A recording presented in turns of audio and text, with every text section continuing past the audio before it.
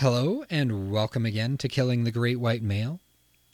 Today is more of our shared experience between myself, Royce Tevis Towns, and Lauren Carlson. This has been one incredible conversation, one incredibly powerful shared experience. And it is an experience with a lot of trigger bits in it. Conversations around sex, especially sexual assault and rape, are incredibly painful for so many of us. Last time we left off with this notion that an event that was traumatic for one person might not even be remembered by the person that did it to them, that hurt them. So, let's dive into this conclusion. It's incredible. I'm grateful for that space. And I guess when it comes to those of us who have had problematic behaviors, I will accept that space if we've admitted that we've done something wrong. Right. Like there's for me, I love that that's the restorative justice guideline for the perpetrator, is that do you know you fucked up? Right. Because then it's about, so how do we both do our work faithfully for ourselves and for each other and for the world? And that's what the conversation becomes on page 215 there. Onwin wanted a letter of apology, but she didn't need his guilt. She didn't need his shame. She didn't need his acquiescence to her every request. Ornstein does such a great job of articulating these very fine points, because it's very easy for those of us who are men who are in any way empathetic when we realize we fucked up at this level. The self-destruction impulse comes very strong, and the shame and all of that. I love her articulation here. She wanted a letter of apology. She wanted to know she wasn't crazy. Right. And she needed him to act, to think, and to come up with his own ideas for making things right, or at least as right as they could be. So they end up doing some joint work, a spoken word piece that they performed together at Green Dot Training, which he had by that point, excuse me, by that point he had managed to get it to be mandatory for all of the Greek life on their campus. But he goes on to talk to schools. He talks about hookup narratives. He does the work that I feel like white guys have to be doing, and right. I would say especially white men. Right. We have to be modeling this, and we have to be engaging in this. There is such a thing as white man cred, and if we're going to have that fucking privilege, we goddamn well better use it properly. Right. So it really. Bottom page 217, when Samir tells people his story, they often try to let him off the hook, saying that what he does wasn't really that bad, and that rankles him. And that, for me, is another watershed moment, because he's pissed now, because he's like, no, you can't let me off the hook on this. Right. This is not a competition, he says. And also, what do you mean by wasn't that bad? Forcing someone to do sexual things against her will, emotionally manipulating her, wasn't that bad?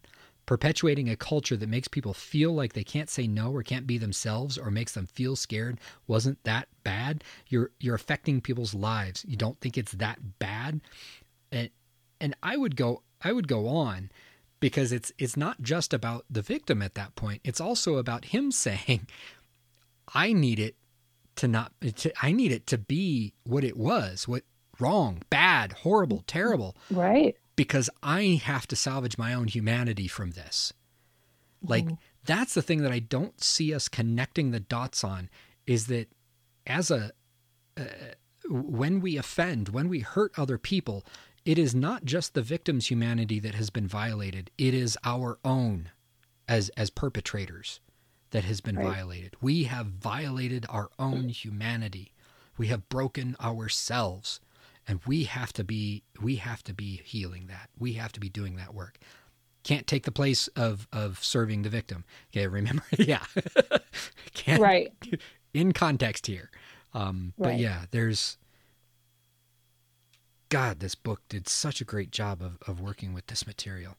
It really did. I mean, it's, I feel like people could learn from it, from a million different chairs, that they sit in, like a million different hats that they wear. I can learn as a mother how to speak to my sons and daughters about things differently, having known now what I have learned from this. And I can also take away so much as a victim, just what, not that I need to know what he was thinking, who cares, but still just what, I'm not making excuses for him, but I think it is important to realize the world that we have built around us that then led to things like this, and the need for power, and the entitlement to someone else's body, and all of those things. While they do not excuse anything, what they do is help me find some kind of way to get my head around what was done to me, and also wrap my head around what I can do for the future, for other people, and for my children, and for and that's a main reason I wrote these books, is because I know that I have spent 15 years thinking about these things and researching and doing the work, that I could spend it just on my children, and they could be the most informed consent advocates possible, or I could really share what I know and help other parents do the same, so that we're all trying to better the next generation. And that's what I spent so much time talking about the name of my parents' guidebook, and saying raising kids to understand consent. And I went back and forth if I was going to say raising kids that understand consent, and no, because they don't know consent until we have taught it to them and modeled and you have to right, and you have to read these things and help them to understand it. It is not people who know how to ask for it. It's people who they will not get it right every time, just like we don't. But they, at least they understand what it is. This is what we're striving for. We will not get it right every time. They will not do it right every time. But we can help people to say, whoa, that was not okay, and learn from it, and hopefully we are preventing any kind of pain. One pain from someone can be prevented. Every time I see a book sale, and I'm telling you, I'm not a millionaire from these books. There's no chance of, there's no worry of that. But any time I see a sale of my book, I think there's one conversation, and hopefully it's many, but I can almost guarantee that it's one conversation between an adult and a child about consent. And I feel like I have put that into the world, and that makes me proud. Yes. I am so grateful for your work and all, not just writing the book, but all that it took to write and illustrate this masterpiece. I think the two bits that came up for me as you were talking about that are, number one, I want to say to those of us who are struggling with this, because we may have been on the, not just the victim end, but also on the perpetrator end of this. Anytime we experience a power imbalance, when we feel like we're the teacher instead of, my partner or partners and I are co-discovering something, we are discovering it together. We're talking about what we want. And maybe there's a little bit of teaching there, because there is a power imbalance there. I know my body better than you do. Whoop, whoop. But right. That also means believing the other person knows their body better than we do. And that co-discovery of each other's inner worlds, man, that's the stuff of magic. And that's why the power imbalance is automatically destructive, because it destroys the co-experience, the wonder in each other that is, and it's not just sex, it's relationships in general. It's what it means to be human. The other thing that I come away from this whole experience, and especially some of the things that you said, is, man, I have to be modeling a variety of emotions for my kids, and I have to be talking to them about a variety of emotions, and I have to be accepting a variety of emotions from them. Because that's how we develop our emotional language. That came up time and time again throughout the entirety of this book, is that especially boys, while they experience, some studies have demonstrated that boys actually experience a wider variety in their younger days before they've been normed to fuck. Their language around it, she constantly uses terms like numb, emotionally vacant, like mechanical, like their basic human essence has been drawn out of them because emotions are simply part of that. Like, that's the story of every fucking AI movie out there. Come on. Right. It's questions of what is it to be human, right? So how do we do identity formation instead of identity deformation is the question for me constantly. Right. So that emotional reality, because how can we have these conversations about what we like and don't like if we don't even know what we like?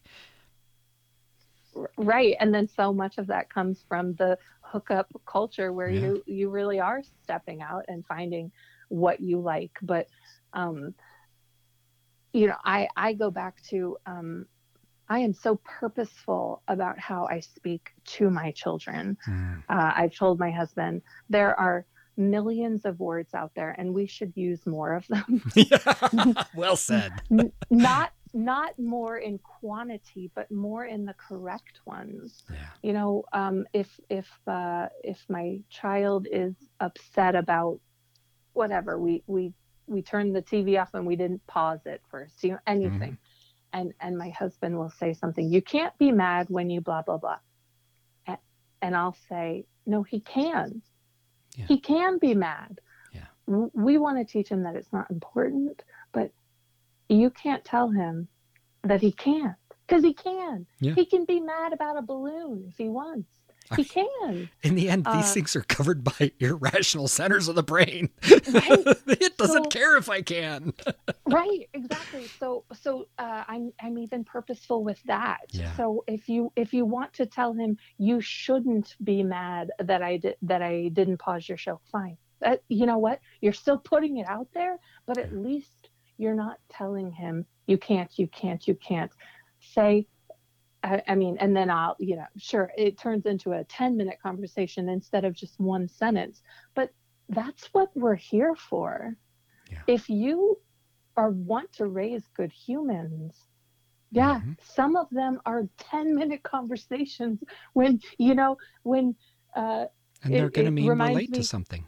Right. And it reminds me of this could have been an email. No, no, it's like 100%. I'm going to come to you and we're going to stop. And my husband's like, oh my God, we're still pausing this. Like I'll pause a movie to ask my kids about something. And he's very supportive, but he also knows I use way more words than humanly possible.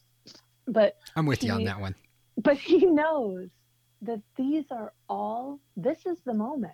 These are they. This is what we are here for. And I'm going to pause and tell you, or we're going to talk about it so that I can really understand and you can understand and we can learn from it. And yes, that will be annoying to other people. But I feel like if more parents really just took the time, or more adults, even teachers or anything, take the time and sit down and just say, well, what is it? What's the thing? Instead of saying, you're not going to that, don't be mad. Well, but he can be mad, and let's talk about why, and let's, those 10-minute conversations, I learned to value them when I was a pastor, and I began to see that if I was on site in the office, my job was to be that presence, right? That people would just stop in. Right. And they may have been telling me about their car with the flat tire. Right. But when I let that conversation run instead of shutting it down because I had more important things to do, right? Right. Suddenly they were talking about something very deep, very important. the number of times that led to trauma revelation and Right. people who never were in therapy needing to start work. Like those are very, so I came to see them as holy moments, but then I had to learn, like I had to learn that those same things were happening in my home and I was fucking missing it. And as a man, Right. I'm not taught to value that. I still look at the work that I do at home and I forget that it was when my daughter walked in and apologizes for interrupting me because I'm in the middle of writing my book this last fall, that moment was the most important point behind the entire fucking book, was to make space for Right. those moments. So Right. I know as a man, it's even harder for me to value those, or maybe not. I mean, that's probably a stupid. Don't compare. Okay, but It's not, I don't think it's harder, but I think that you have a it's lot awful. more work to do Yeah, than I that's have fair. to do, because I wasn't told you're not supposed to do that. Yeah, As a girl, I was raised that was okay, and that girls are even emotional, and so yeah. well, it's too many emotions. And so you, while you are a human and it should be exactly the same as me, you have that un undoing of Yeah. all those things that they told you. So in so many ways, I understand. I am not married to someone who is unable to talk about feelings. That's Yeah. clearly not what's happening.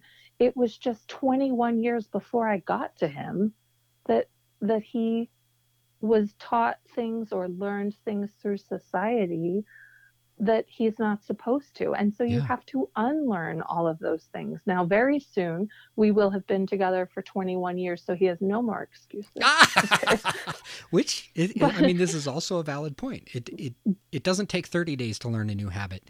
It actually takes some quotient of the amount of time we spent in the old habit. Right. Like, that's neuroscience.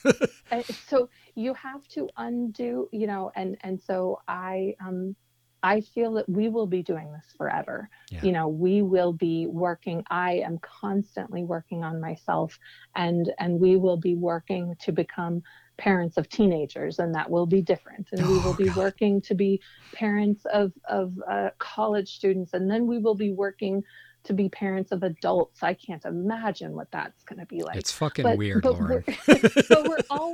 But we're always doing it, and Yeah. he is ready to do it with me, even though I'm sure it's more, well, you know what, I can be honest, it's more work than not doing it. Yes. So I'm sure. So sometimes you just want to sit and watch football and you don't want to do me too. This is me. Yep. So I get it, but it's important, and I feel that talking about what happened to me, I can't tell you how many times I've said casually, I don't know how to say casually, I was raped. How do you do that? But I can, and I say it at weird times when I think that the conversation is leading there. Like, I'll leave a 6-year-old's birthday party and I'll be like, yeah, well, talked about rape. And he's like, okay, well, whatever. Whatever you and you other moms were talking about, okay. But I can't tell you how many times people have texted me after and said, I went home and I talked to my daughter about this. Yeah. And it's amazing to me to think that I have made a conversation, inspired a conversation to happen. Or women who say, yeah, you know what, I was raped in college and I've never told anyone but my mom. And they're sharing it with me, a mother that they don't really know that well. We just happened to be at the same birthday party. Yeah. And I feel that is empowering them. You don't have to be ashamed to say that. Say that you were raped if you want to. And it's empowering. I know that it sounds strange, that I cannot wait for my children to be old enough for me to tell them. Yeah. Because I feel that they will be proud of me for what I've done. And it will, my being, myself, will make a lot more sense to them once they know. Because right now they just know mom as she writes books on consent and about body safety. Right And now, she's you're their very big. hero because you're their hero. Right. When they learn what you have gone through on your journey, all it does is make it more clear what an incredible badass, what an incredible courageous human you are. And I'd be saying that no matter what your reaction was, no matter how you were dealing with it, because you survived and you are reclaiming your own humanity from the ashes in the way that you see fit. And in my book, that is top notch. Right. I find I want to applaud people who can put it behind them and never speak about it again. If that is the best for them, that is amazing. Then that's courageous badassery for them. Right. Yeah. I am so obsessed with people knowing what they want and then doing it. I know that's what consent is. Yes. Like yes. It's amazing to me because if you want to talk about it and you want to make Christmas dinner awkward by having a conversation about rape with your husband's aunt, you know what? I'm going to do it. And that's who I am. And that's how I find healing. And that's how I feel that I'm making the world better. And other people will put it behind them and will be dealing with it inside their mind and changing the world based off of not speaking out, but doing things. And I'm proud of them too. That's amazing. This is just my way of doing it. And it makes me proud that I can do it, that I have a husband who supports me in doing it, that I have children who I know can be the models of what I am supposedly saying. This, you can teach children to respect themselves and to respect others. And I'm proud of that. But I'm not saying that this is the only way. There's no only way. No. Thank you. Thank you, especially for being willing not just to have this conversation with generic people and with children, but to be willing to sit down in a space like this with me, to have this conversation with a dude, like with a dude who's done problematic things. But to like it just, once again, thank you. Thanks for coming on here and being a guest. Thank you for for the work that you're doing, writing the books and the curriculum and raising amazing children. And thank you, Lauren. It has meant the world to me to have these conversations with you. Me too. I mean, really, it's I feel, I think I am better as a person when I get to share these things. So I really appreciate even a platform to do that, and think that one person hears it and thinks that maybe I've changed one event, one circumstance of a handshake that wasn't consensual, anything like that. It makes me feel that I've done something. And so I appreciate that I even have a platform to share that. Well, thank you. You have done a lot of things. So I like to close out with Maya Angelou's quote, we do the best we can until we know better. And when we know better, we do better. So that's our conversation for today. For those of you who have listened to it in bits and chunks, thank you for hanging in there. I know that this was not the easiest conversation. And I'm going to say this on like the basic recording, not just the intro and outro that I will record later, so that you all hear repeatedly from Lauren that this was her path, that this is her path, and it's okay for each of us to have variations on that. So thank you, Lauren, as always. This was incredible. What an experience. Thank you, my friend. Thank you. Yeah. We'll see you guys on the other side. Bye-bye. I'm left with the end of this conversation hitting me hard around the notion that it's so vital and so important that we choose our own path toward healing and justice. That consent, it's not just about sex, obviously. It's about whether we want to eat fucking broccoli. But it's also about how do we choose to heal. And it's about withholding judgment about how other people choose to heal, even if for some people that's just stuffing feelings down. Who am I to judge? Maybe that works for them. Consent is in everything. You've consented to listening to one of the most painful conversations I have ever had. One of the most hurtful shared experiences. And I'm glad that you did, because I hope that you got to hear also that although this conversation was a struggle, at least it was for me, I'm not going to speak for Lauren there, that it was also very much worth it. Thank you for hanging in there with this conversation, and thank you for having tough conversations yourself. I hope you're sharing this on social media. I hope you're sharing it with friends and loved ones and having more powerful conversations, more powerful shared experiences in your own life. Looking forward to our next conversation, our next shared experience that we'll dive into next time. We'll talk to you soon.